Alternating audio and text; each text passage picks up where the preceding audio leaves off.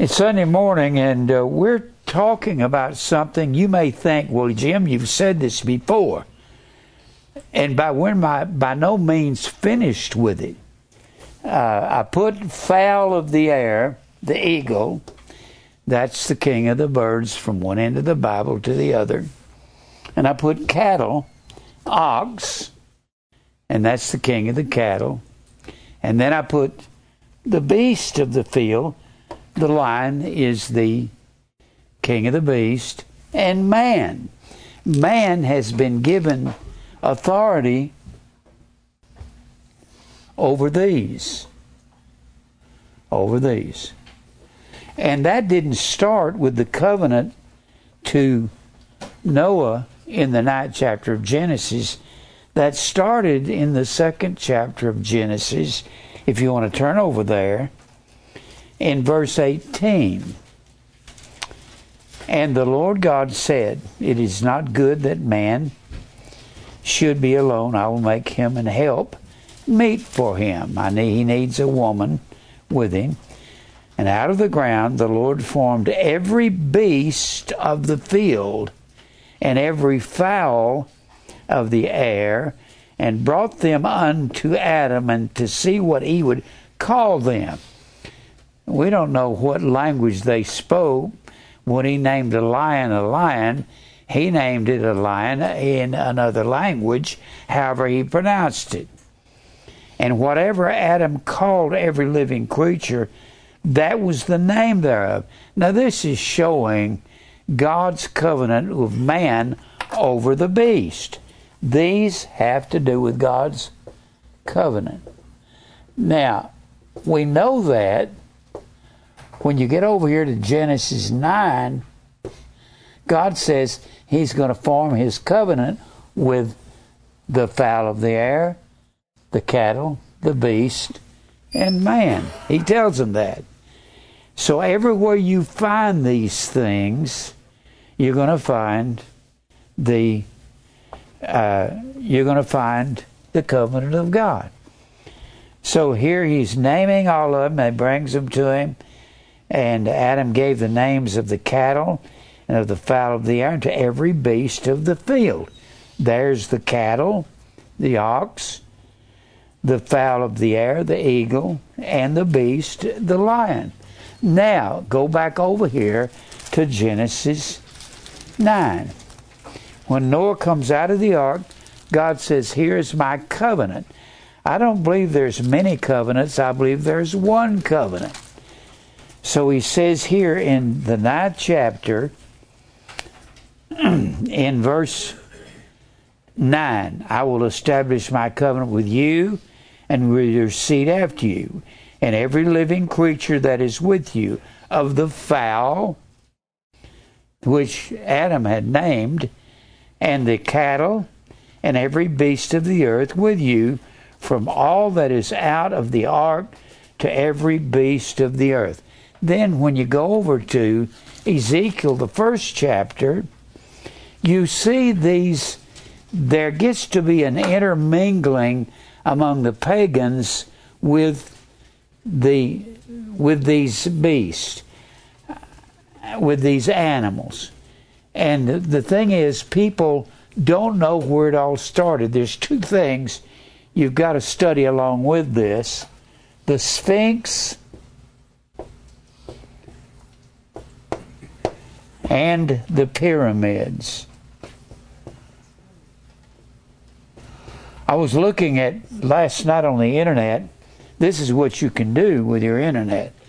I was looking to see how old the Sphinx was and how old the pyramids are.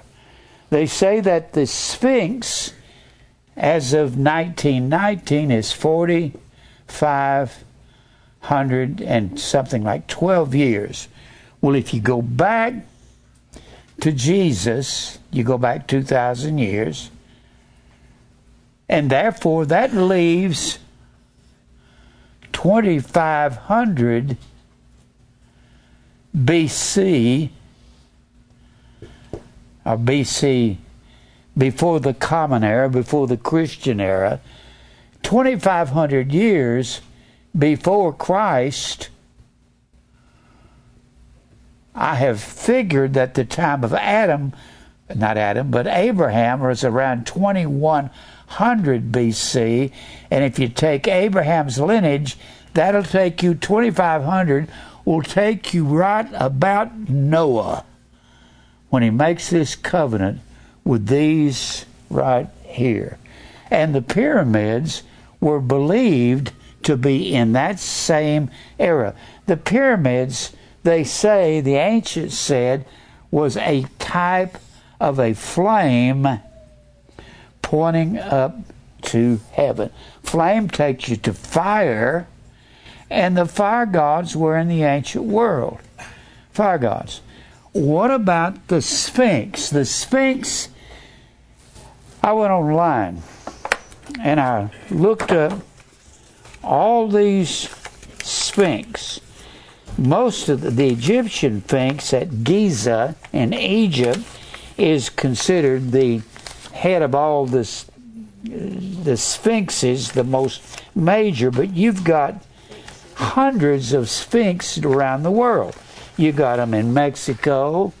You got 70 over there with the Giza Sphinx and the pyramids of Giza. They're right there together in a particular line. You've got all of these Sphinx, and you can see in the Sphinx, they call this a Sphinx. This is called a Sphinx, and you've got all that in here. And if you will notice, this Sphinx has got the body of a lion, the head of a man. Well, those are lion's feet. And it's got the head of a man, the wings of an eagle. Right here. And this Sphinx has got the body of a bull. Those are hooves. That's the ox. The head of a man. The amazing thing about the Sphinx is they say we can't figure out where it comes from, and they search through all these archaeological digs and go through all the history, but nobody mentions the Bible. Isn't that amazing? They can't figure it out, and I believe I've figured it out. I believe God created it. Men have studied the pyramids, and they say they believe that Shem built the pyramids. That would be right at the time of Noah. It would date back to there. Why don't we go to the scriptures and see if they got something to say about it? Well, you go to this Sphinx here, and in here they'll have the Sphinx of the Persians, the wings. All of these have got wings on them. These have wings here. These are the eagle's wings. Man, the body of a lion, the body of a lion, the body of a bull. Man, the eagle's wings, the eagle's wings, the wings. Man, the head of a eagle, the eagle's wings, the body of a lion. It's all the same thing. I believe it goes back to God's covenant. That's what I believe it goes back to. It's funny, they'll date it right back to Noah, and then they'll say, we don't know who started them. You think maybe it was God. I'll tell you who told me about this, who came up with the idea. Eric, my son back there. He said, what about the Sphinx and the head of the man and the body of the lion? And at times it's got the body of a lion, the body of a bull, the head of man, the wings of the eagle. That looks like God's covenant, doesn't it? Doesn't it to you? And if you start researching, they'll say, we don't know who started and where it came from. I believe it started with God. How did the Assyrians get a hold of it? They took Israel into captivity. 722 BC. They were ruling. What is amazing, there was a time when Egypt believed Jehovah God when Joseph was ruling in Egypt. And all of Egypt was believing in Jehovah God. it's not like they always believed in the sun and the fire gods and the tree goddesses. I believe it goes back to there. You can find in the Bible, but you got to believe wherever you find something, it's the same thing.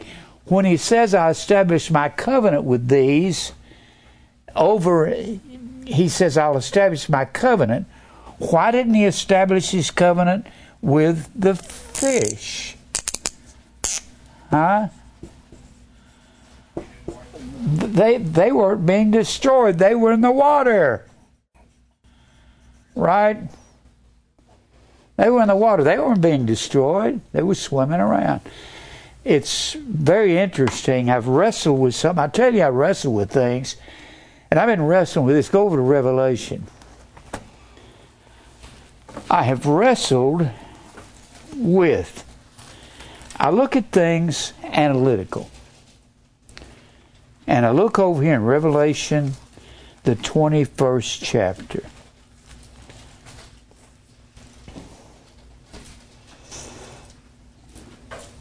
Verse 1. I'm not going to go through this chapter. It's too much. I'm just going to read the first verse. I saw new heaven and new earth. Whew, that is unbelievable message.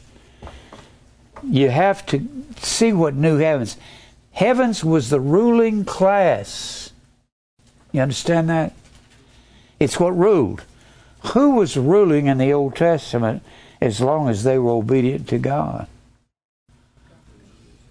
Israel. They were the heavens. When you go back to Isaiah 65, I'm not going to spend much time on this because I got too many places to go. I hope you can learn to think this way. Since God established His covenant in the 9th chapter of Genesis, then that covenant would apply. Genesis 9, then that covenant would apply when He brought these animals to Adam. You can see He's putting Adam in charge of the animals. He's going to be in charge of things. So he would be man watching over these. I think about this and think until my brain falls out, and then I stuff it back in and keep thinking. You have to look at everything. Everything is connected together because it's connected. Now, look here in Isaiah 65. It says there will be no more sea there. In that verse 1 it says, and there was no more sea. That's what I was going to read if you wait. But you got to look at heavens and look over here in Isaiah 65. I was puzzled over there being no more sea. And then I got to thinking, in the new heavens there'll be no more sea. There won't be a covenant with the fish, because there never was. And fish weren't offered. They didn't offer fish as a sacrifice. They didn't put fish in a storehouse. If you put fish in a storehouse, after about 2 days, what would they be doing? Stinking. You didn't offer fish in a... So when people say, well, the tithe is only animals. What about the fishermen? What do they have to offer? Nothing, because they only caught fish? What about the guys that worked in the marketplace selling tools? Do they not have to give a tithe? And that's tied together with what we're talking about this morning. Here in the 65th chapter, verse 17, when you see that in verse 1 of chapter 21, for behold, verse 17, I create new heavens and new earth. That's the very words of Revelation 21 and 1. And I saw new heavens and new earth. For the first heavens, or Israel, was passed away. They were the heavens.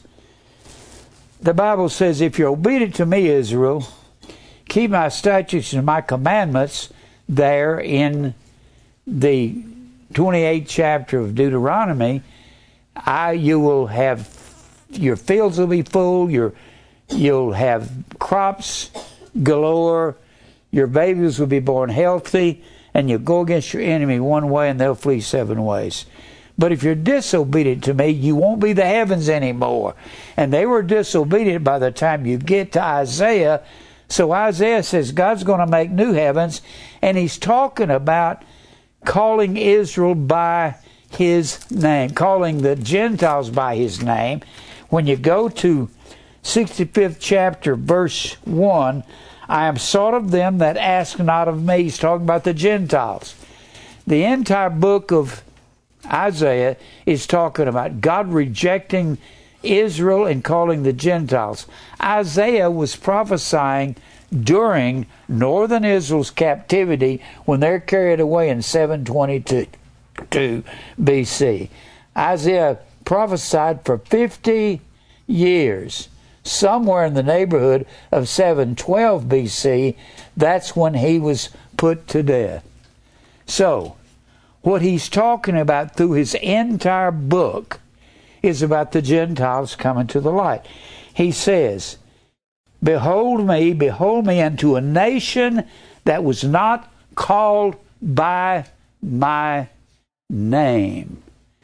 The word nation and the word Gentile are the exact same word in the Hebrew and the exact same word in the Greek.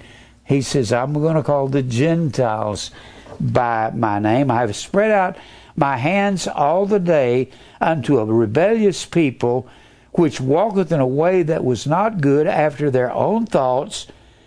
He's talking about Israel. And then he goes on further in there in verse 5. He said, this is what Israel says, stand thou by thyself, come not near me, for I am holier than thou. These are the smoke in my nose, a fire that burneth all day long. He's talking about Israel having gone after Baal in the grove and Shemosh and Molech and Ashtaroth and all these fire, sun, and tree goddesses. Then he goes on down here talking about Israel in verse 11. But ye Israel are they that forsake the Lord, that forsake my holy mountain, Zion. That's where all the sacrifices were offered. That's where the temple was. That prepare a table for that troop. The word troop is the word Gad. And believe it or not, it means to distribute fortunes. Has the same meaning as demon. Has the same meaning as demon or daimonion in the Greek. Distribute fortunes. That's what it means. Has the same meaning. And then he says, and you furnish drink offerings unto that number. Number is the word Mene, M-E-N-I-Y. The numberer, God of the ancient world, Mene was another name for Allah. Allah. And the moon numbered the seasons in Genesis, the 1st chapter. So this is talking about moon worship. That's what Israel was involved in. When the Bible says that we wrestle not against flesh and blood, but against principalities, against powers, against the rulers of the darkness of this world. You've got to be very abstract in understanding that. What ruled the darkness in Genesis, the 1st chapter? The moon worshiper. The moon ruled the darkness, and the moon worshippers in the Mideast, he said, against spiritual wickedness in high places. They kept the tree goddesses in the high places outside the cities. That's where they were. But the moon worship started at Babel. So when we're wrestling against spiritual wickedness in high places, there in Genesis, the 6th chapter, put on the whole armor of God that you may be able to stand. Not Genesis, Galatians. What am I thinking of? Galatians, the 6th chapter, put on the whole armor of God that you may be able to stand against the wiles of the devil. For we wrestle not against flesh and blood, but against principalities, against powers, against spiritual wickedness in high places. We're wrestling against the rulers of the darkness of dark. But that doesn't mean men who are out here sneaking around in the dark robbing. Darkness is equated with a lie. And that's always equated with Babylon. And Babylon was the mother of harlots. So who are these moon worshippers in the dark? Well, the scripture says they were founded, that Babylon was founded on let us make us a name. That is the doctrine of the darkness, of the moon worshippers, of the tree goddesses. The tree goddess was always represented as the moon, or the moon represented as the tree upon the earth. They were all called Ashtaroth, Ashtaroth. With an O, it's singular. With an E, Ashtaroth is plural. And they had many tree goddesses all over the world. It's plural. So, where am I here? Let me get back to Isaiah. I didn't mean to go here, but I can't get to the end of the verse of Revelation 1 without showing you new heavens and new earth. The heavens is the church. We are, according to Hebrews, that 12th chapter, we are heavenly Jerusalem, the church of the firstborn, aren't we? And as heavenly Jerusalem, we're ruling with a scepter of righteousness. We are the rulers of this world. What is that scepter of righteousness? Hebrews 1 and 8. Hebrews 1 and 8, the word scepter, rabdos, means a ruling rod. Our ruling rod is righteousness. That's not the common word for righteousness in the Bible. In the Greek, the common word for righteousness is dikaiosune.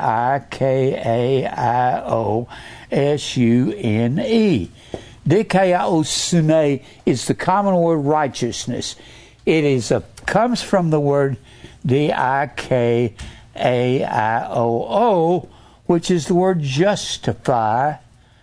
Can you see how man is justified by works and not by faith only? Justified doesn't mean saved. We're not saved by works. We're justified. We're pronounced innocent by God working in us to will and to do of His good pleasure. And we get this word justify and that word righteous from the word D-I-K-E. D-K, which means that's the common Greek word for right. Well, that's the common word righteousness. That's not the word in Hebrews 1 and 8. We have a scepter of righteousness. This is what we rule with. That word righteous is a word that means to rule with, and it is not this word right here. We have a scepter of U-T-H-E-T-O-S.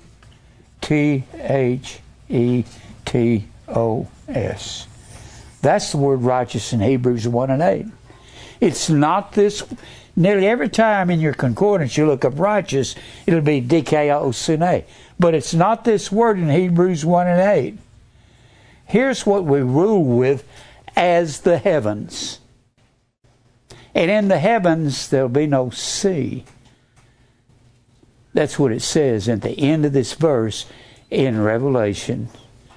Everybody thinks this is a new heaven up in the sky.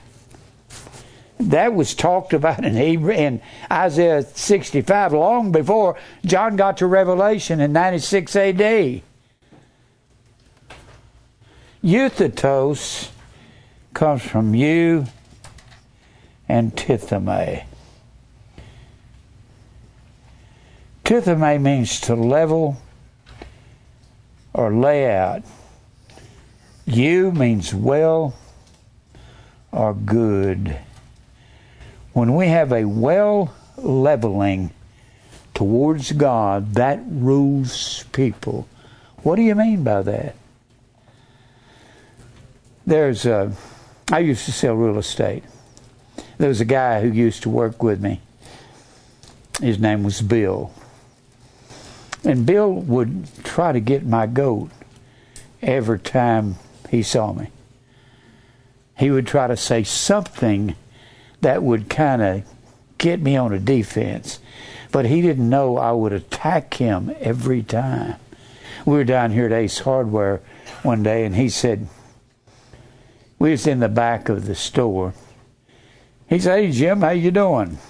You know, I listened to you on radio, and how in the hell do you learn all that stuff?" I said, "Well, Bill, I don't learn it in hell. What I do is I stay up all night long, studying night and day.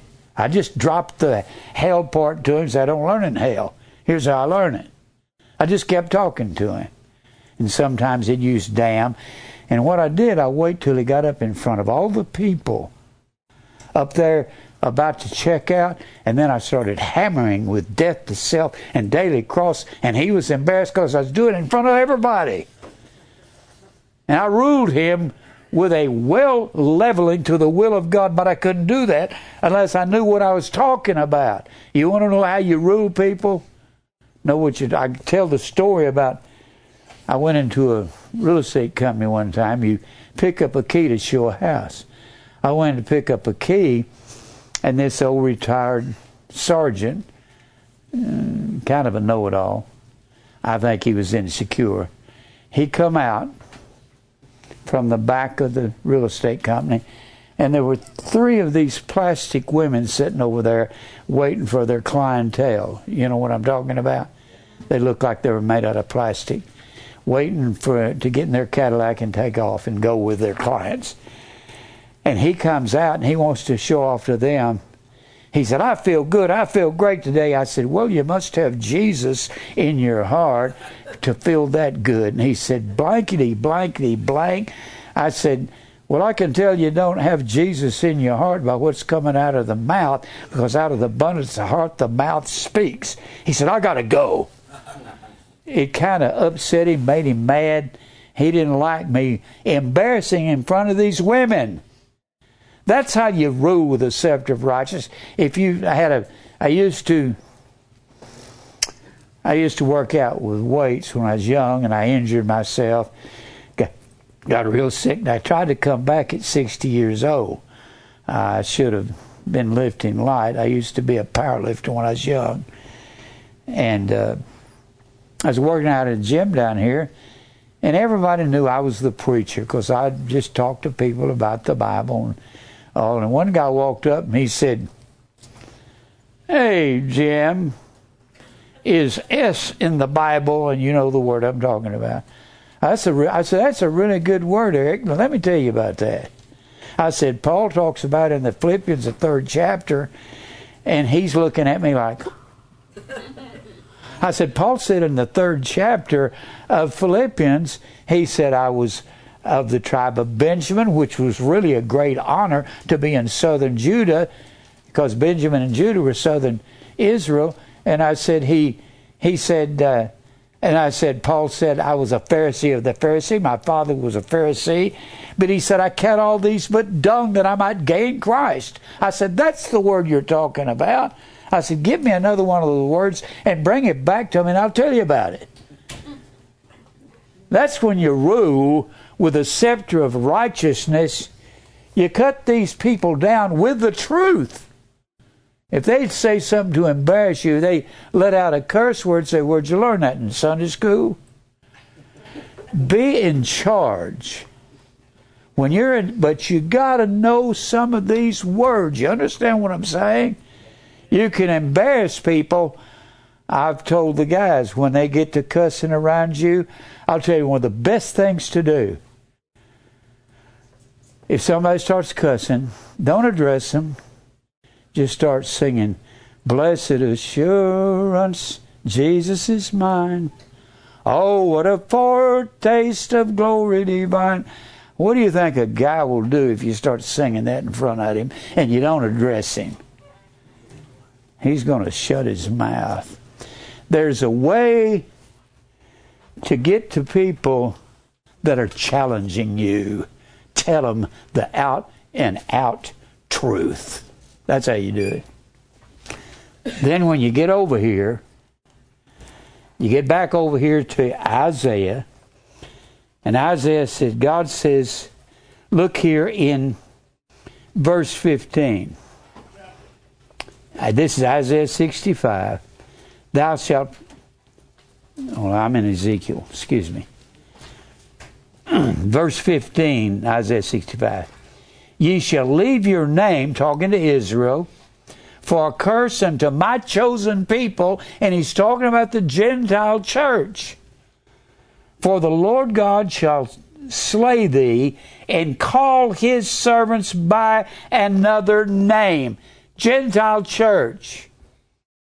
That he who blesseth himself in the earth shall bless himself in God of truth. And he that sweareth in the earth shall swear by the God of truth, because the former troubles are forgotten.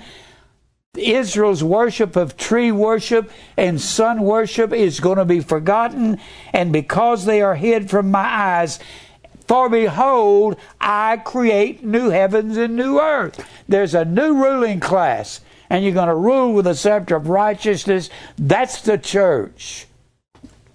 Learn these words, and you'll have a sword to defend yourself with.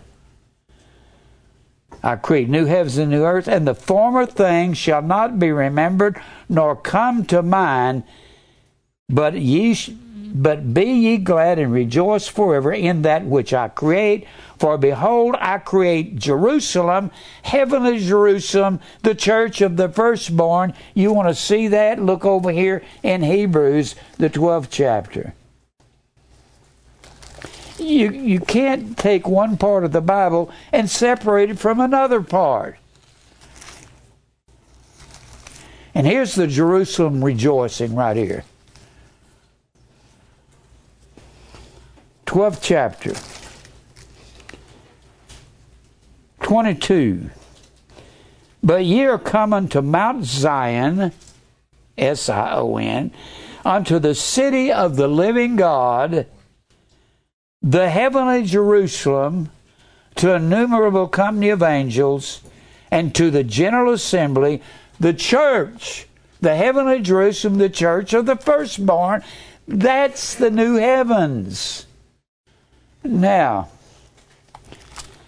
and that's what he says, I create Jerusalem rejoicing, and her people a joy. So he says, I'm leaving the old Israel.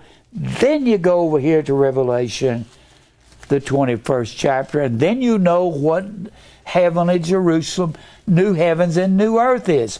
He would not say, I create new heavens and new earth in verse 18 of Isaiah 65 without talking about Jerusalem or Israel, because the whole part of the chapter before it is talking about rejecting Israel and going to the Gentile church. Now, go back over here to Revelation. Gosh, I got off base here. I'm sorry. I can't. It seems like I got to explain everything I'm doing here. Go back to 21st chapter of Revelation.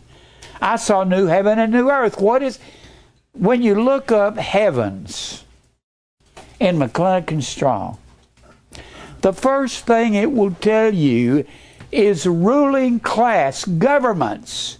That's the first thing. Then it'll go into the heavens above, where the birds fly, up here, the atmosphere. And then it'll go into God's heavens. They said there were three heavens. There was the heavens where God is, the heavens above us, And the new heavens is the new governments of Israel. But you can't explain that. That's not talking about God creating a new heaven up where He is. That's not talking about that. And if you go back to Isaiah 65, you'll be able to see that. And if you go into the heavens, the 8th volume, and you look at the end of the article, there's several pages through the article, it will say heaven and earth. It'll say heavens is the ruling class, the earth is the plebeian people or the ruled. When the Bible says, blessed are the poor in the spirit, theirs is the kingdom of God. Blessed are they that are meek.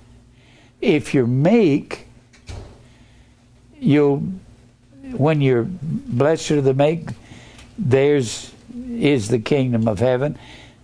When we're meek, we are inheriting heavens and we're inheriting the earth. We inherit the earth, the Bible says, and the earth is the ruled. But we rule them with a scepter of euthetos, righteousness. This is all figures of speech.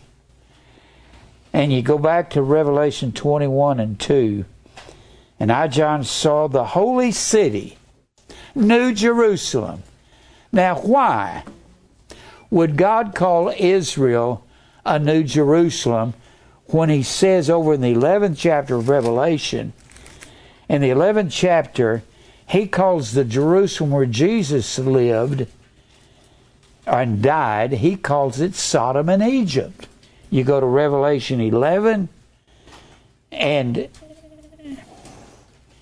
verse 8, their dead bodies, talking about the two witnesses, which is the priest and the king, which is us, shall lie in the street of the great city, which spiritually is called Sodom and Egypt, where also our Lord was crucified.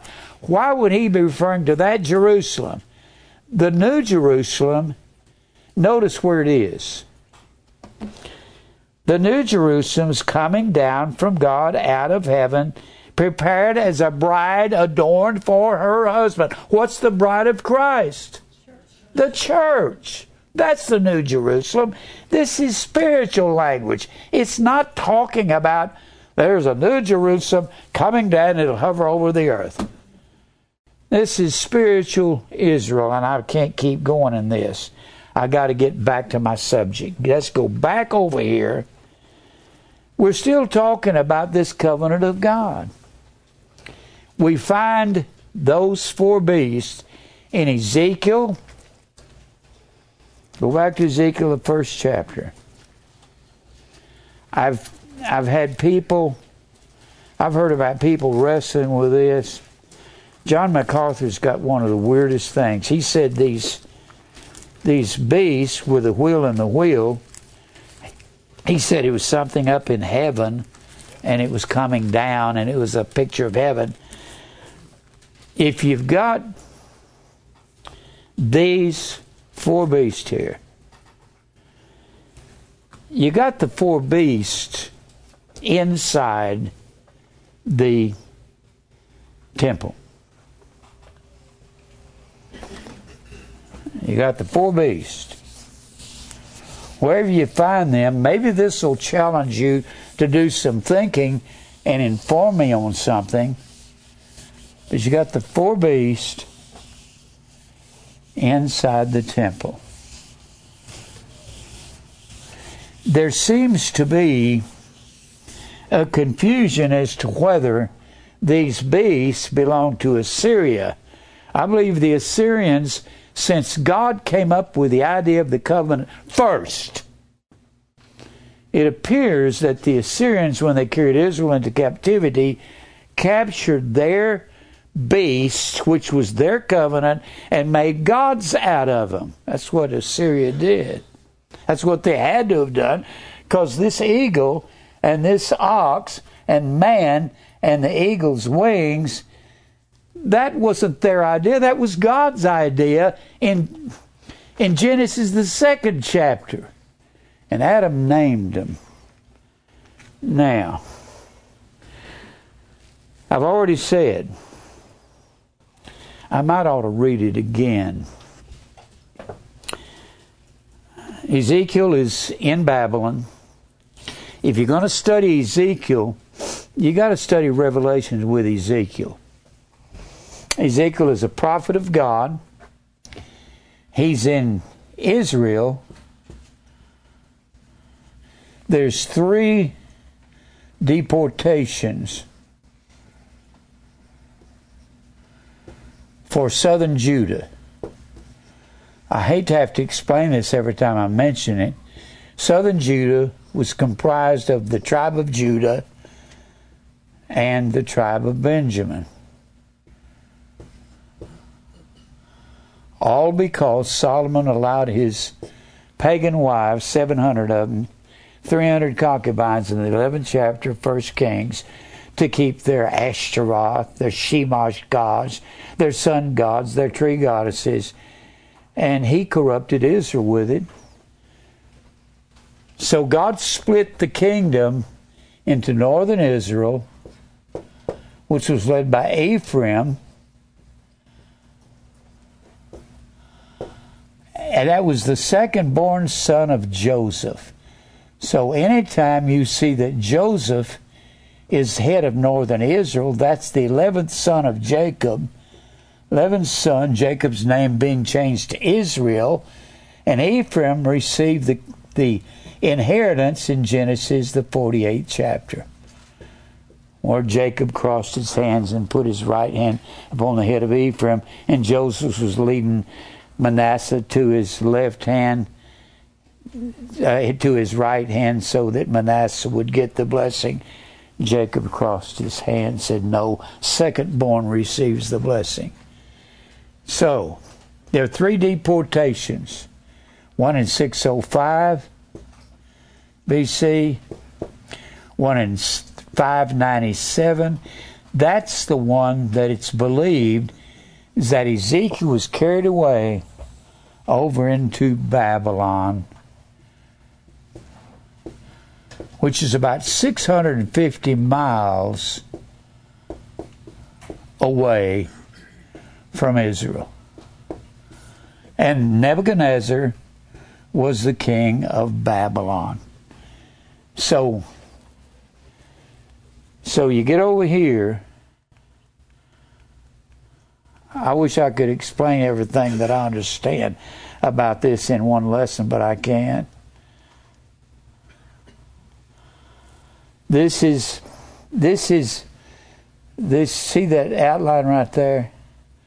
That's Iraq. That's what we call Iraq. Iraq comes from Yarak,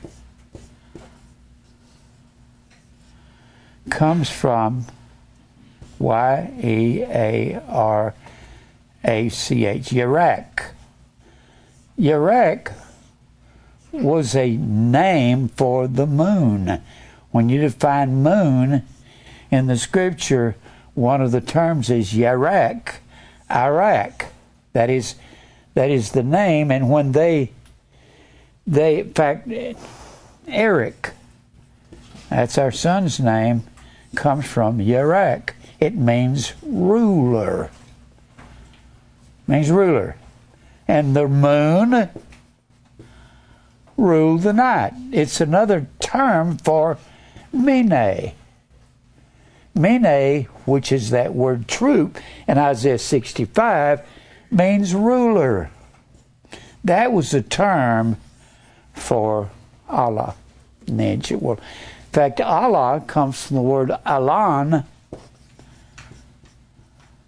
Alan is the word tree in Isaiah 44.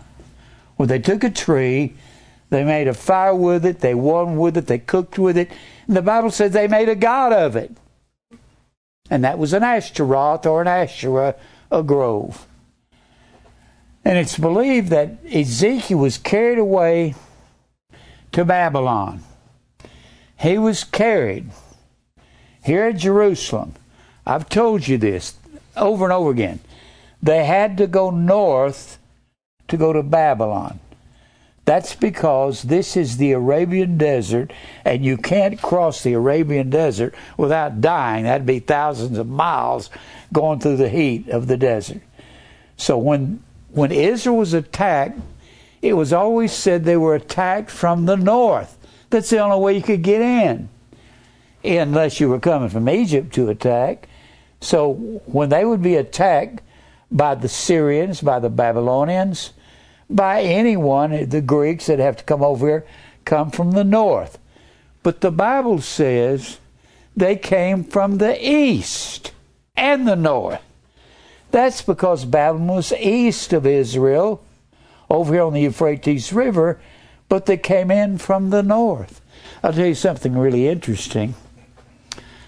I'm wandering again. I can't get on one subject without thinking about it. It kind of fits in here, so let me see if I can fit it in. Look over here in Revelation 7. All this is like one big, long, intricate story. Look over here in Revelation 7. I was going to get to Revelation 7.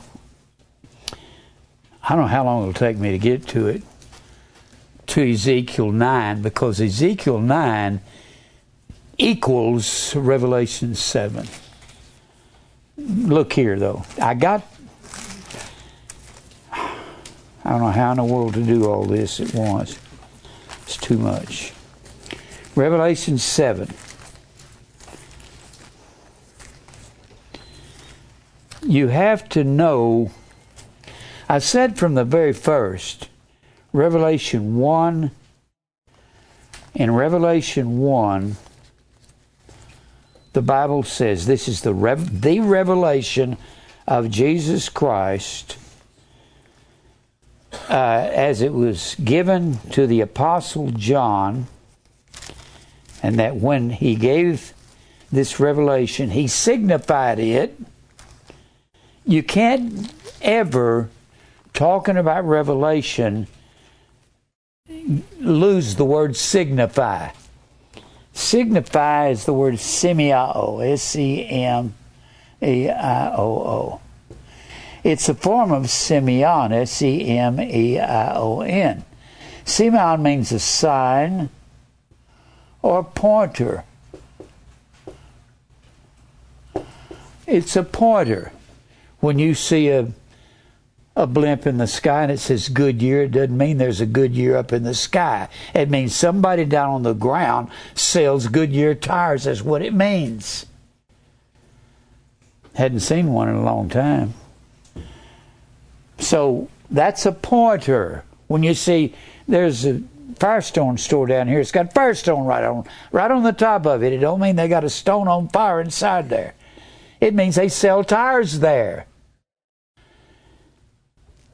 When you see eat on the highway, that means we sell food.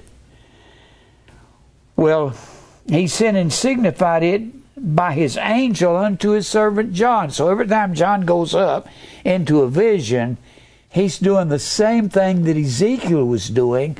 When Ezekiel would have a vision over here, if he's carried away in 597, and these are two peaceful deportations, if you're going to study Ezekiel, you got to know that Ezekiel was carried away into the captivity. He said he was a captive there in the first verse of Ezekiel. And he was on this river, Kibar. He was one of the captives. See, you can't read the first verse. Now it came to pass in the 13th year, in the 4th month, in the 5th day of the month, as I was among the captives of Israel that was being carried away during a peaceful deportation. I could show the peaceful deportation. I don't have time to go there. By the river of Kibar, that the heavens were open, and I saw a vision of God. God's opening things up and showing him. When you get to Ezekiel, God starts showing him the things that's going on over here.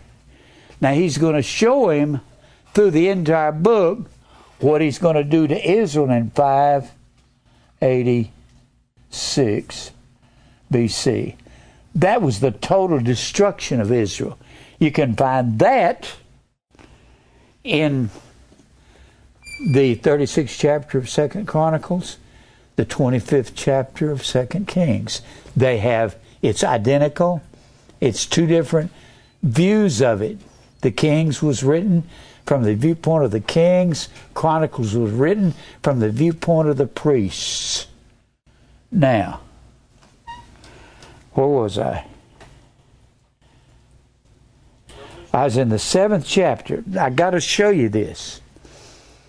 You can't even read a part of the Bible without wondering what it's about.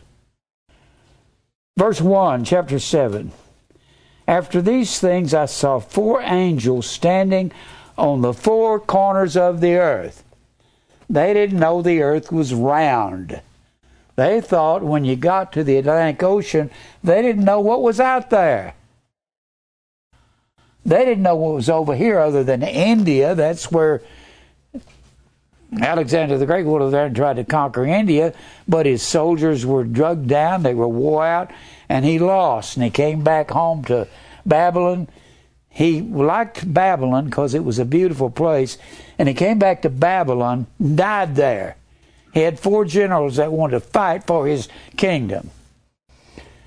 And what was I going to say? All right. Now, they said that the earth had 4 corners. And they had 4 winds. The north wind, the south wind, the east wind, the west wind. But winds had a dual meaning. They called the armies of the earth, they called them winds. Now here's an amazing thing about winds. They said that whenever Israel and one of the judgments of God was famine, they could have famine, the sword, the famine, the pestilence, the beast, were 4 judgments. That when they had a famine, that could come either with too much rain and wash the crops away. That's what Samuel told them in that 12th chapter of 1 Samuel. You got to remember, when you take this man Saul to be your king, if you go after other gods, God will wash your crops away. And they were going, oh, please don't do that. Or there'd be no rain, just like the 17th chapter of 1 Kings. No rain. When Elijah come in and says, there'll be no rain for 3.5 years, and people are going to die by the thousands. And he said, I'm out of here. So, or they could have locusts come. Locusts were 4 to 5 inches long. They came in the hundreds of billions. When Israel saw the locusts coming, they began to weep and cry, oh God, how can we get out of this? This is going to destroy all our crops and we're going to starve to death. They didn't have ways like we have of going down to Kroger, going down to Publix, going down to Safeway. I say that for people in another state. They didn't have that. And they said that when the locusts come in, they didn't breed out here in the desert. That winds had to come from the east and blow the locusts into Israel. They came from the east. They didn't come from the sea. So evidently it came from the east and blew the locusts in. When the Bible says that Babylon was a false teaching system, they came from the east, and the Bible says God brought an east wind in and carried Israel away into captivity, and it referred to Nebuchadnezzar as an east wind. So when you're seeing here, these east winds are being held back in this 7th chapter of Revelation. I believe it's talking about the armies. In fact, let me read a couple of these to you. In Ezekiel 13 and 15. Look at Ezekiel 13 and 15.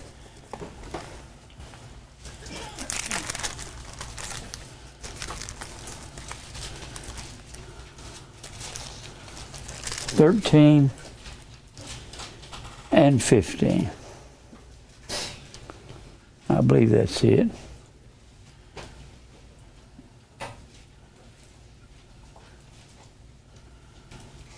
Oh, I got the wrong. I wrote down the wrong. 13:15 or 13:5. No, I've written down the wrong thing. I'll have to go back and look it up. Look over here in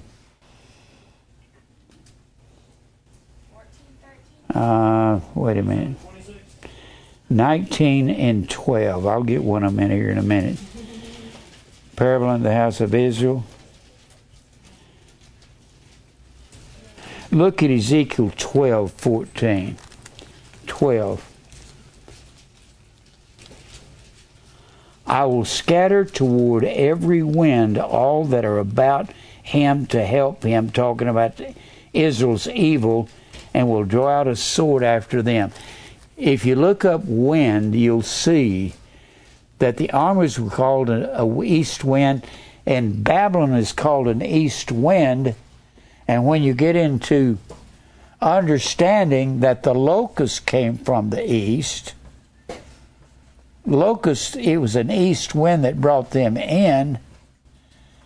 And when you get to the scorpions, which were the false teachers, and in Ezekiel is told, you dwell among scorpions, be not afraid of their words. Scorpion is Skorpios,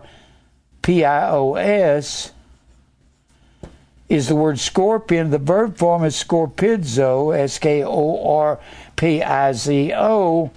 That's the verb form, and that's the word scatter. And God scattered Israel by an east wind, by Babylon that came in and carried them away. So scorpions are spiritual locusts. All right. Now, I wrote a lot of this down. Look at Isaiah 41 and 16. Isaiah. You're going to find this all through the Old Testament. Isaiah 41.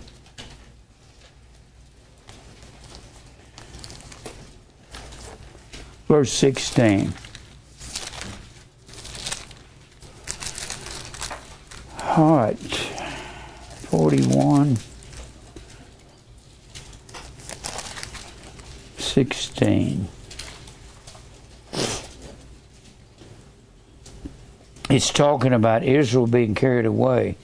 Thou shalt fan them, and the wind shall carry Israel away, and the whirlwind shall scatter them, and thou shalt rejoice in the Lord, and shall glory in the Holy One of Israel. It'll be a wind that comes in and carries Israel away into captivity.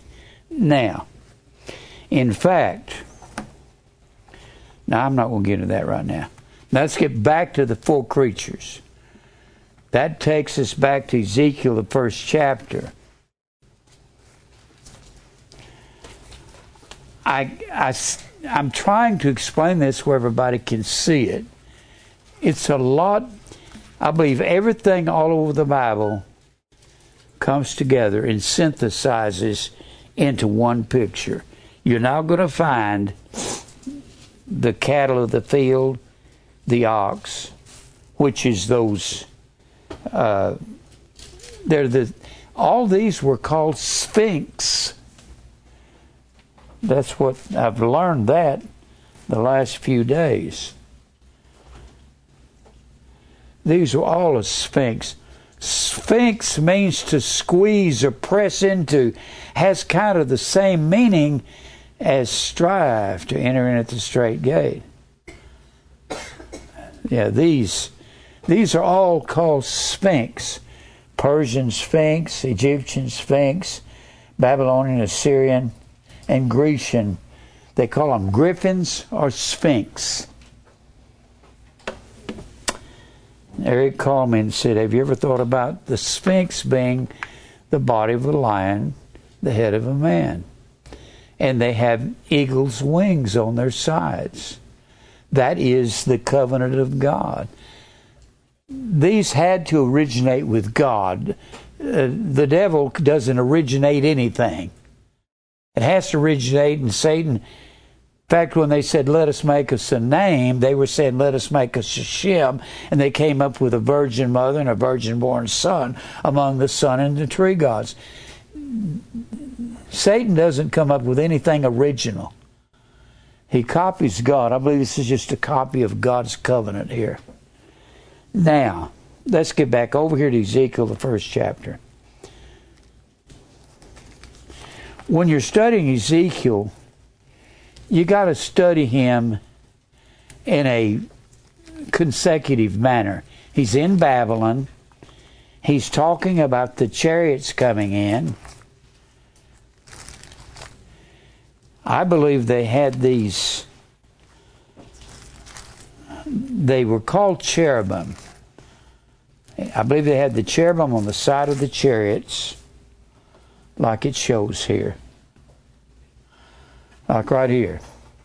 I'm looking for the chariots with the cherubim, with the eagle on one side, and we got the lion here. The Bible says they had straight feet. Straight feet. And wherever the wheels went where the Spirit went.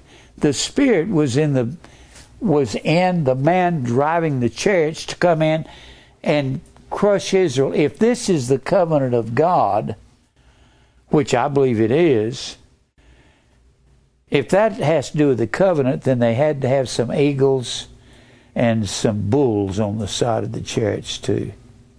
And they had straight feet. What they're saying, it's not the feet of the lion that's crushing the people, it's these wheels in the wheels right here. And they had scythes on them. They look like knives protruding out.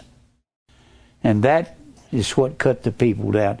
What God was doing was keeping his covenant with the people. He said, you won't do what I say. You won't keep sabbatical years. You go after other gods. I'm going to move you over to Babylon until you can learn to behave yourself, because you went 70 times 7 in the 70 weeks of Daniel, and that was 490 years. You never kept Sabbath, and you went after other gods, little G-O-D-S. And when you did this, I'm going to move you into Babylon for 70 years, because that's how many sabbatical years you never kept. And by then, I can restore when he sent these chariots in, it wasn't to destroy Israel. It was to get them into Babylon so they could learn to behave themselves for 70 years while the land restored its nutrients. That's what it was for. It wasn't to destroy Israel. When he sent the chariots in, it was to refine them. When he sends the things in your life and they feel like chariot wheels running over you, that's for your good. And we know that all things work together for good to them that love God, to them who are called according to his purpose. I don't know how to explain all of this. Well, I believe these are chariots. He said, I see whirlwinds. Whirlwinds are described as chariots in Isaiah the 5th chapter and the 28th verse, and Jeremiah the 4th chapter and the 13th verse. Whirlwinds are chariots. He saw whirlwinds coming in, and they were chariots. And then he says, he describes the chariots. And out of the midst thereof, verse 5, was the likeness of 4 living creatures. And this was their appearance. They had the likeness of a man. Everyone had 4 faces, and everyone had 4 wings. And their feet were straight feet, just like on that. Straight. And the sole of their feet was like the sole of a calf's foot, just like the other, like here, like this. They probably had them intermingled on the chariots. Had some metallurgist, some guy works in metals, to form these things. They would take them and call them their gods, even though they had original covenant position with our God. As for the likeness of their faces, they four had the face of a man, the face of a lion on the right side, and they four had the face of an ox on the left side, and they four had the face of an eagle, down in verse 10. I was reading, I've challenged myself to find things. And I got to thinking, I wonder what Mr. Josephus has to say about this. So I got Josephus, historian, out of the 1st century, and here's what he says about these 4 beasts. Talking about building the temple, and the length, talking about the 20 cubits inside the temple, and 2 cherubims of solid gold. The height of each was 5 cubits, and they had each of them 2 wings stretched out as far as 5 cubits. Therefore Solomon set them up not far from each other, that with one wing they might touch the other southern wall of the secret place. The secret place is the Holy of Holies. So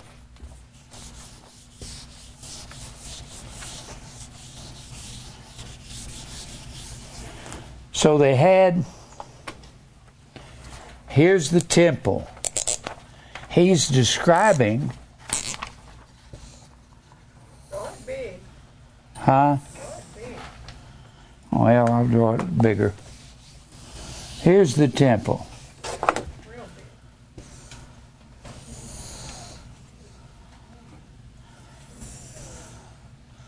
They had a wall around the temple.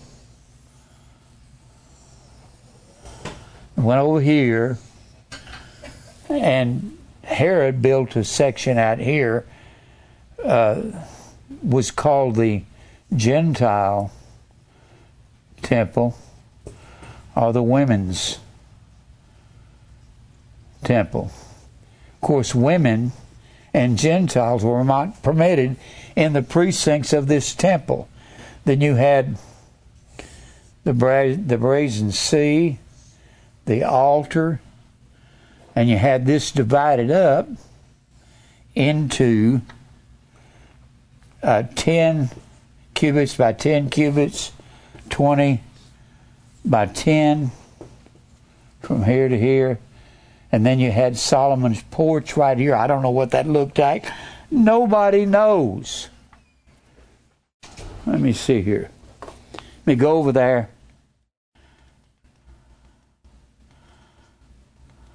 Right there. Brazen Sea. The men washed there. All these people right here have to be Levites. Nobody but Levites could be inside this precinct of the temple. That's all. These can't be people from the tribe of Simeon, the tribe of Reuben. They couldn't be even of Judah. They have to all be Levites. Levi is the 3rd son of Jacob. Name's changed to Israel. And only Levites were allowed in there. And this is the temple. That's Solomon's temple.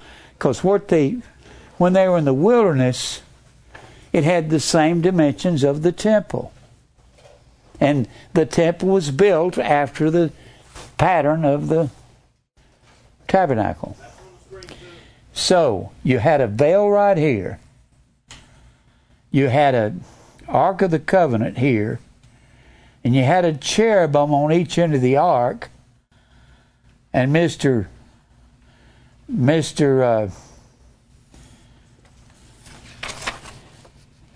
Josephus said these cherubim's wing would come over here and touch the edge, their wings.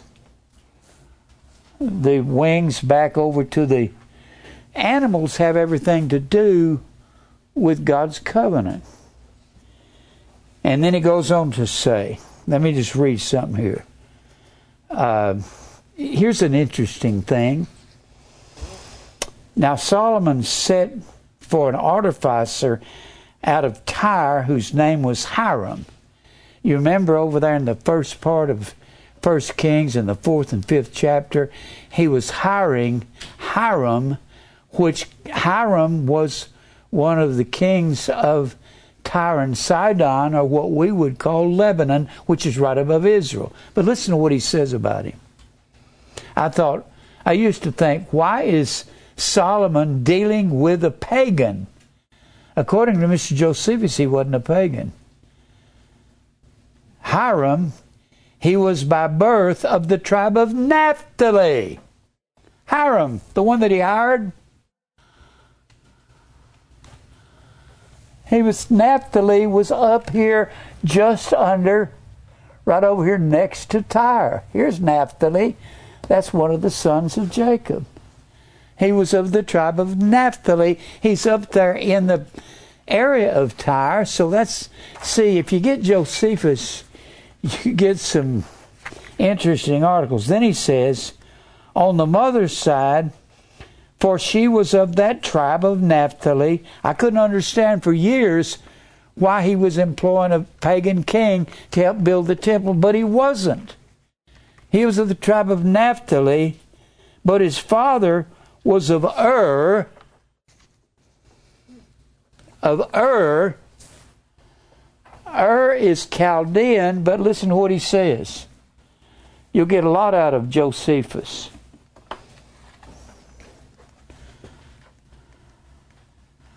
Let's go over there. All right. Ur. Ur is a section of Babylon of Chaldeans. But where was it that Shem went to when he came out of the ark? He went down here into this area. When Abraham, there in the 12th chapter of Genesis, God said, get thee up out of thy country to thy kindred, to a place that I will show thee. Abraham went over here, but he left a lot of believers over here in Ur. So he says that Ur, that Hiram, his father was Ur of the stock of Israelites. Boy, that is very important. So Hiram, that Solomon employed to ship him wood or cedars of Lebanon from what we call Lebanon down here to Israel to build the temple, his mother was of the tribe of Naphtali, and his father was one of the Israelites that had migrated down to Ur of the Chaldees. So they were believers. You understand that? But you're not going to know that unless you read somebody like Josephus. And then Josephus goes on to say, he says, Solomon had cast a brazen sea, the figure of which was a hemisphere. And then he said, there were 4 small quadrangular pillars that stood one at each corner. These had the sides of the base fitted to them on each quarter. They were parted in 3 parts. Every interval had a border fitted to support the laver, upon which was engraven in one place a lion, another place a bull, and an eagle. And he tells you all about the lion, the bull, and the eagle, this being the covenant of God. Now, I'm sorry I had to go through all these details. I don't know how else to say this to you. I hope you can understand. Everywhere you find this lion, this eagle, this bull, and man together as four, you find the covenant of God. Now, when you're studying Ezekiel, you're studying Ezekiel not in Israel. Ezekiel's in Babylon. He says that they had woven in the, you had a cherubim on each end, their wings touched the edge here, and you had them woven into this veil. I haven't found some extra biblical information on that, but I'm sure there's some. Might find it in Josephus. Now, when you study Ezekiel, he's in Babylon. In the first chapter, he's talking about the chariots coming in. Then you got to go through this very slow. When you get to the 8th chapter, we'll get to that 2nd chapter. In the 2nd chapter, I believe one of the most important verses in the chapter is when he tells Ezekiel, "Son of man, don't be afraid of these people or their words. These are scorpions, be not afraid of their words. They're false teachers." That's very important in that 6th verse of the 2nd chapter. Then you get to the 8th chapter, and all through here he's going to tell you why God's scattering Israel. You know that people don't even know Israel was carried into captivity. They know they were in bondage for 400 years. Most people don't know they were in captivity from what Ezekiel is describing that took place in the Old Testament. He's describing them being carried away, but he's telling you why. He says why over there in the 8th chapter. He actually says why all through the book. But the 8th chapter is very interesting because that's the first sunrise service when they're weeping for Tammuz in verse 14. And I've gone through that with you when I'm teaching on Easter or Mardi Gras or Christmas. I don't know how to even say that without taking about 40 minutes, so I'm not going to talk about it, okay? I'll just read that. The women sat weeping for Tammuz. For 40 days they weep for Tammuz. And the Roman Catholics took that and brought that into the Catholic Church and called it Lent. And there were 25 men. Here's what's happening. Ezekiel is in Babylon.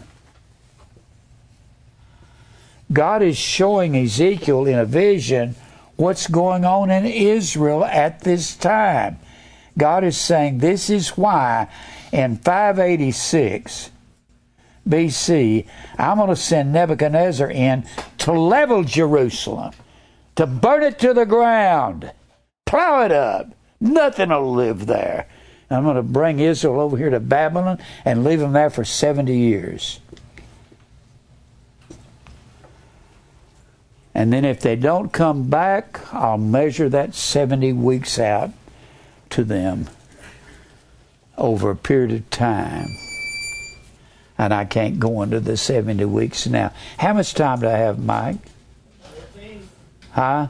14. I can't hear you. 14. 14. There's 25 men with their backs. The temple faces east. They're standing somewhere between the altar and the porch of Solomon, 25 of them right here, facing the east, worshiping the sun, having a sunrise service 600 years before Jesus is even born. This is not, they're worshiping the sun. In that, and what God is saying to Ezekiel, This is why I'm carrying them away. And read that 16th verse of the 8th chapter. And he brought me into the inner court of the Lord's house. This is the Lord's house right there. The inner court is this wall surrounding the temple. Only the Levites could come in there. That's what that was showing on that picture a while ago. And behold, at the door of the temple of the Lord, between the porch and the altar were about 25 men with their backs toward the temple of the Lord, and they were faces toward the east, and they worshiped the sun towards the east. That's the first Easter sunrise service. And you see these same men, and God's condemning them over in the 11th chapter. He condemns them right here. 11th chapter, verse 1. Moreover, the Spirit lifted me up and brought me into the east gate of the Lord's house.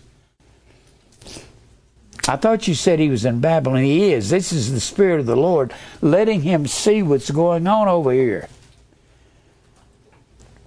And the east gate of the Lord's house, which looketh eastward, and behold, at the door of the gate 25 men, same 25 men, having the Easter sunrise service, 25 men, among whom I saw Jaazmiah, the son of Azur, and Pelatuiah, the son of Benaiah, the princes of the people. Then said he unto me, Son of man, these are the men that devise mischief, worshiping the sun, and give wicked counsel unto this city, which say, It is near, let us build houses. This city is the cauldron, and we are the flesh of it. We're going to live here. And Ezekiel says, You're not. Therefore the prophecy against them, prophesy, O Son of Man, and the Spirit of the Lord fell upon me. Do you think this is a different spirit than the Holy Spirit in the New Testament? The truth. The Spirit of the Lord fell upon me and said unto me, Speak, thus saith the Lord, thus have you said, O house of Israel, for I know the things that come into your mind, and every one of them ye have multiplied your slain in the city, and ye have filled the streets thereof with the slain. You did it because I told you I was going to do this to you if you went after other gods, and they did. Now, gosh, you can take any one of these chapters and read, and he's telling you why he's destroying Israel. Ezekiel is the prophet in Babylon telling you what's going to happen. Now back up to the 9th chapter. I can't even get started on this.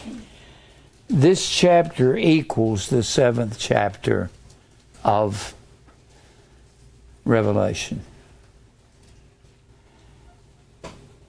Verse 1, he cried, I'll start this and we'll go further next week. He cried also in mine ears with a loud voice, saying, Cause them that have charge over the city to draw near, even every man with his destroying weapon in his hand. Behold, 6 men came from the way of the higher gate. Now these have to be spiritual men, because he's talking about them going through the city and killing everybody that doesn't have God's mark on their forehead. 6 men came from the higher gate, which lieth toward the north, and every man had a slaughter weapon in his hand. And one man among them was clothed with linen. White linen is what the high priest wore. Perhaps this is Christ, the true high priest, forever after the order of Melchizedek, was clothed with a writer's inkhorn by his side, and they went in and stood beside the brazen altar. Stood beside this. He's picked up Ezekiel out of Babylon. Let him view what Israel is doing. Boy, this ought to be convicting to us. I wonder if God has brought an angel down to look at America, at what they're doing and saying, I'm going to destroy this nation, but I'm going to mark those that belong to me. Look at the next two verses. And the glory of the God of Israel was gone up from the cherub. God's glory is Christ. The scripture says in Psalms the 19th chapter, the heavens declare the glory of God. Look at Psalms the 19th chapter. I preached on the gospel in the stars, a whole series on that, and this was one of the important verses. The 19th chapter of Psalms. 19th Psalm. The heavens declare the glory of God, and the firmament showeth forth his handiwork. Day unto day uttereth speech, and night unto night showeth knowledge. There is no speech nor language where their voice is not heard. That's talking about the stars. And the glory of God, according to the first chapter of Hebrews, Christ is the glory of God. I'm not going to go there. I want to go back over here to the 9th chapter of Ezekiel. The glory of God of Israel was gone up from the cherub. Christ is always... Who was it that sat upon the Ark of the Covenant? The Ark of the Covenant was the throne of God. He came down out of the glory cloud and sat down upon the Ark of the Covenant and ruled Israel from there. This inner sanctuary is called the house of God. And the scripture says over there in Hebrews 3 and 6, Christ is the son of his own house. Whose house are we? We're God's house. He sprinkles our hearts with the blood of Christ. They sprinkle the Ark of the Covenant, the blood of a goat, on the 10th day of the 7th month, which was the Day of Atonement. Then he says,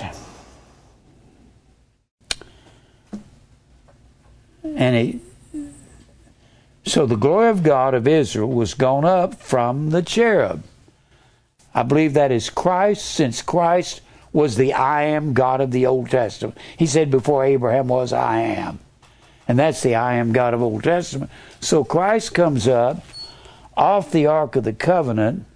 I don't know whether he's talking about our hearts at this time or what. Then he says, whereupon he was to the threshold of the house. The threshold is the entering in from Solomon's porch into the house of God. And he called to the man clothed with linen, which had writer's inkhorn by his side. And the Lord said unto him, the Lord is the one that was sitting on the Ark of the Covenant. He came up from the throne. And he's going to give this man instructions. Go through the midst of the city. He's talking about before Nebuchadnezzar comes. This is what's going to come. Before judgment comes, Nebuchadnezzar's on the way. Go through the midst of the city, through the midst of Jerusalem, and set a mark upon the foreheads. The word mark is the word Tau, T-A-U. It means a signature. When you mark somebody, it has the same meaning. When you find the seals in Revelation, seal, Sphinx,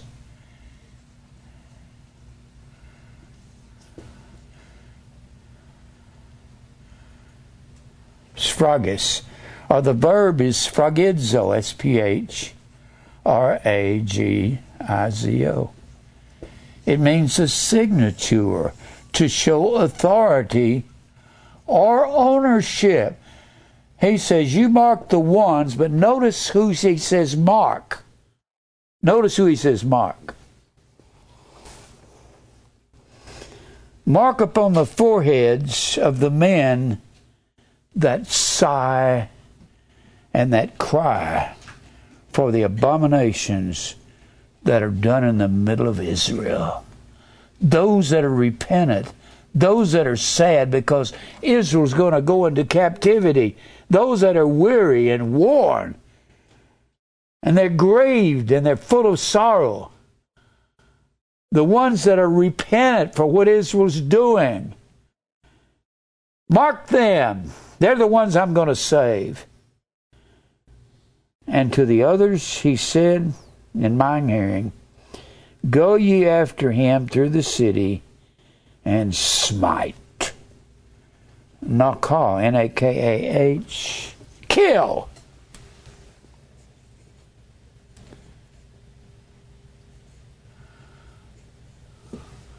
Kill the people that I do not mark. There'll be few. That'll be the poor, according to at second deportation in the 24th chapter of 2 Kings. The Bible says that when the armies of Pharaoh came in, or when they deported those people into the peaceful deportation, only the poor were left. And to the others he said in mine hearing, go and smite them, let not your eye spare, neither have pity on them. They had no pity for my name. This is God planning the destruction of Israel and Jerusalem. It's his plan. People say God wouldn't hurt anybody. He said, therefore I will strike you down because of your sin. Micah 6:13. And let not your eye spare, neither have ye pity. Slay utterly old and young, both maids, little children and women, but come not near any man upon whom is my seal. We're sealed in that Ephesians, that first chapter. The Bible says we are sealed. We have the signature of God. This is a spiritual mark on our hearts. He writes upon fleshy tables of our hearts. Who is this for? It's for God's protection. It doesn't mean he's going to protect us physically. He'll protect us spiritually. Look, I'll come back to this next week, but look over in Revelation, the 7th chapter. This is talking about the end of time and marking God's people. Revelation, the 7th chapter. This takes a long time to explain these things because these are signs and pointers that points to the real thing. I'm just about out of time. I'll just kind of introduce you to this. After these things I saw 4 angels, 4 messengers. I believe it's the same 4 as these 4 of the covenant. The lion, the eagle, the bull, and man. And holding the 4 winds of the earth. What's following here is the destruction. Hold the 4 winds.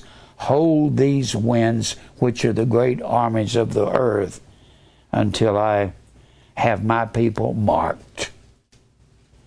That the wind should not blow on the earth, nor on the sea, nor on any tree. And I saw another angel ascending from the east, having the seal, the Sphinx, the signature of the living God. All the kings had a seal. They had a ring that had a seal. The king's seal. If you could get hold of the king's seal and stamp anything, that was official. They had a seal. And they would stamp a piece of clay or a hot wax and close a scroll and seal it, and it was against the law to break that seal. And only Christ is worthy to open these seals in that the very end of the 4th chapter and the beginning verses of the 5th chapter. And he cried with a loud voice to the 4 angels to whom it was given to hurt the earth and the sea. This is just prior to the great destruction of the end.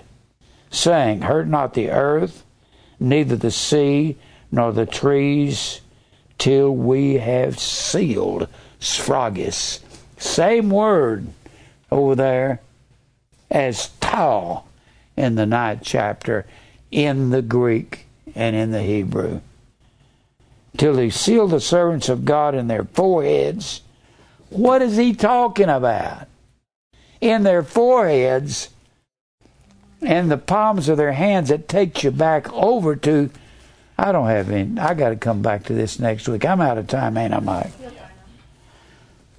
I got to go to the 6th chapter of Deuteronomy to understand the seal in the forehead and in the hand. And it's not a computer chip. That is so outdated. These preachers that say it's a computer chip, that's idiocy. We got DNA now. That's something way advanced beyond computer chips.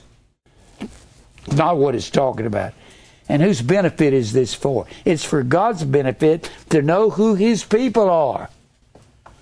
Let's pray. Father, thank you for truth. Help me to explain this, Lord. I have to go one step at a time. It's so intricate and detailed. Fight our battles, Lord. We've got a lot of enemies that want to stop what we're doing. Lord, you stop them. I can't. I'm not going to fight anybody. They throw stones. You have bidden them to throw stones.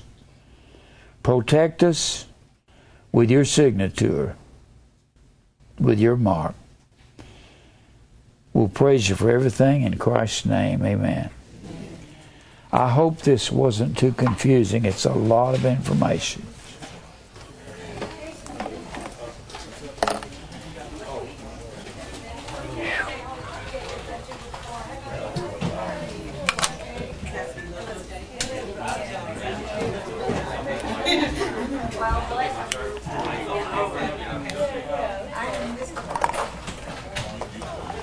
Whew.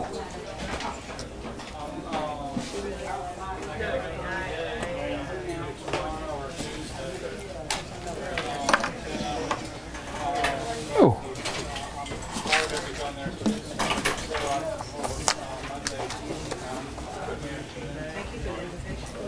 I got to straighten out those winds. Were you there? How you doing? I'm all right. How are you? I'm doing okay. I hope that wasn't confusing. No, you break everything down very succinctly. I hope. Yes. Distinctly. The 4 corners of the world, I never connected that they thought it was flat, and so the 4 Well, that's what they thought. corners. Yeah, no, that makes sense. And they considered every army was a wind. See, I kind of made that connection of the east, south, the north, east, south, west, but not the corners. Well, he said, hold the winds until we've sealed the servants of God. Yeah. What he said is hold the armies. In other words, until the last one comes in.